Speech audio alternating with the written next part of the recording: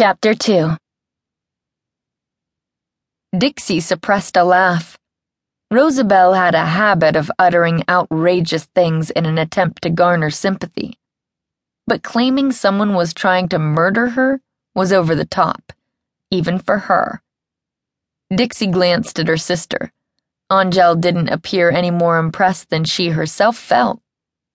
The delicate but brief flare of Angel's nostrils demonstrated only irritation, not concern. When she spoke, Dixie worked hard to keep her tone nonchalant. "Rosabelle, dear, why would anyone want to kill you, of all people? Unless they were tired of you always begging for money and never repaying it," she thought. "Dixie's right," Angel said. "Someone would have to hate you tremendously to want to kill you. Surely no one hates you that much." Rosabelle whimpered and rubbed a hand across her face. "That's just it. Someone does hate me that much." She paused for a sobbing breath. "The trouble is, I don't know which member of my family is behind it all." Dixie rolled her eyes at her sister. Angel frowned.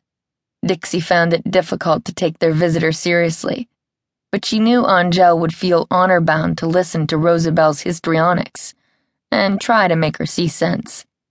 "Come now, pull yourself together." Angel's brisk tone did not seem to affect Rosabelle's soft sounds of distress. "What happened to make you think you're the target of a murder plot?" Rosabelle sighed and leaned back against the sofa cushion. "Little things. Little accidents." She closed her eyes and whimpered yet again. "What kind of accidents?" Dixie wondered if one of her family members had tried to push her down the stairs. The temptation might be more than one of them could stand. Rosabelle opened her eyes and stared at Dixie. "Oh, I know you think I'm making this up, but I promise you these things happened." She paused for a breath and glanced toward Angel before she focused again on the younger sister. "Water on the stairs, for one thing.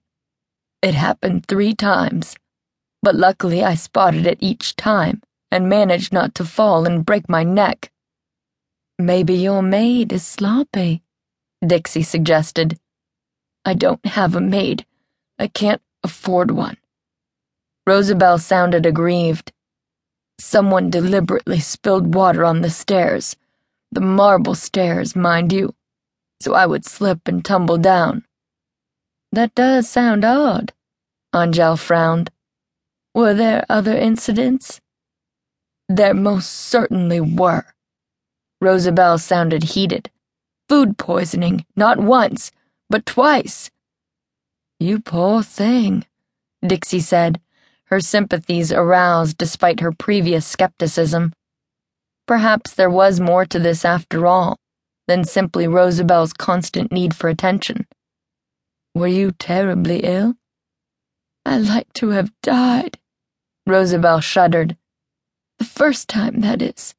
The second time, I thought my coffee tasted too bitter, so I poured it down the drain. Even so, I drank enough of whatever the poison was to be sick for the rest of that day and part of the next."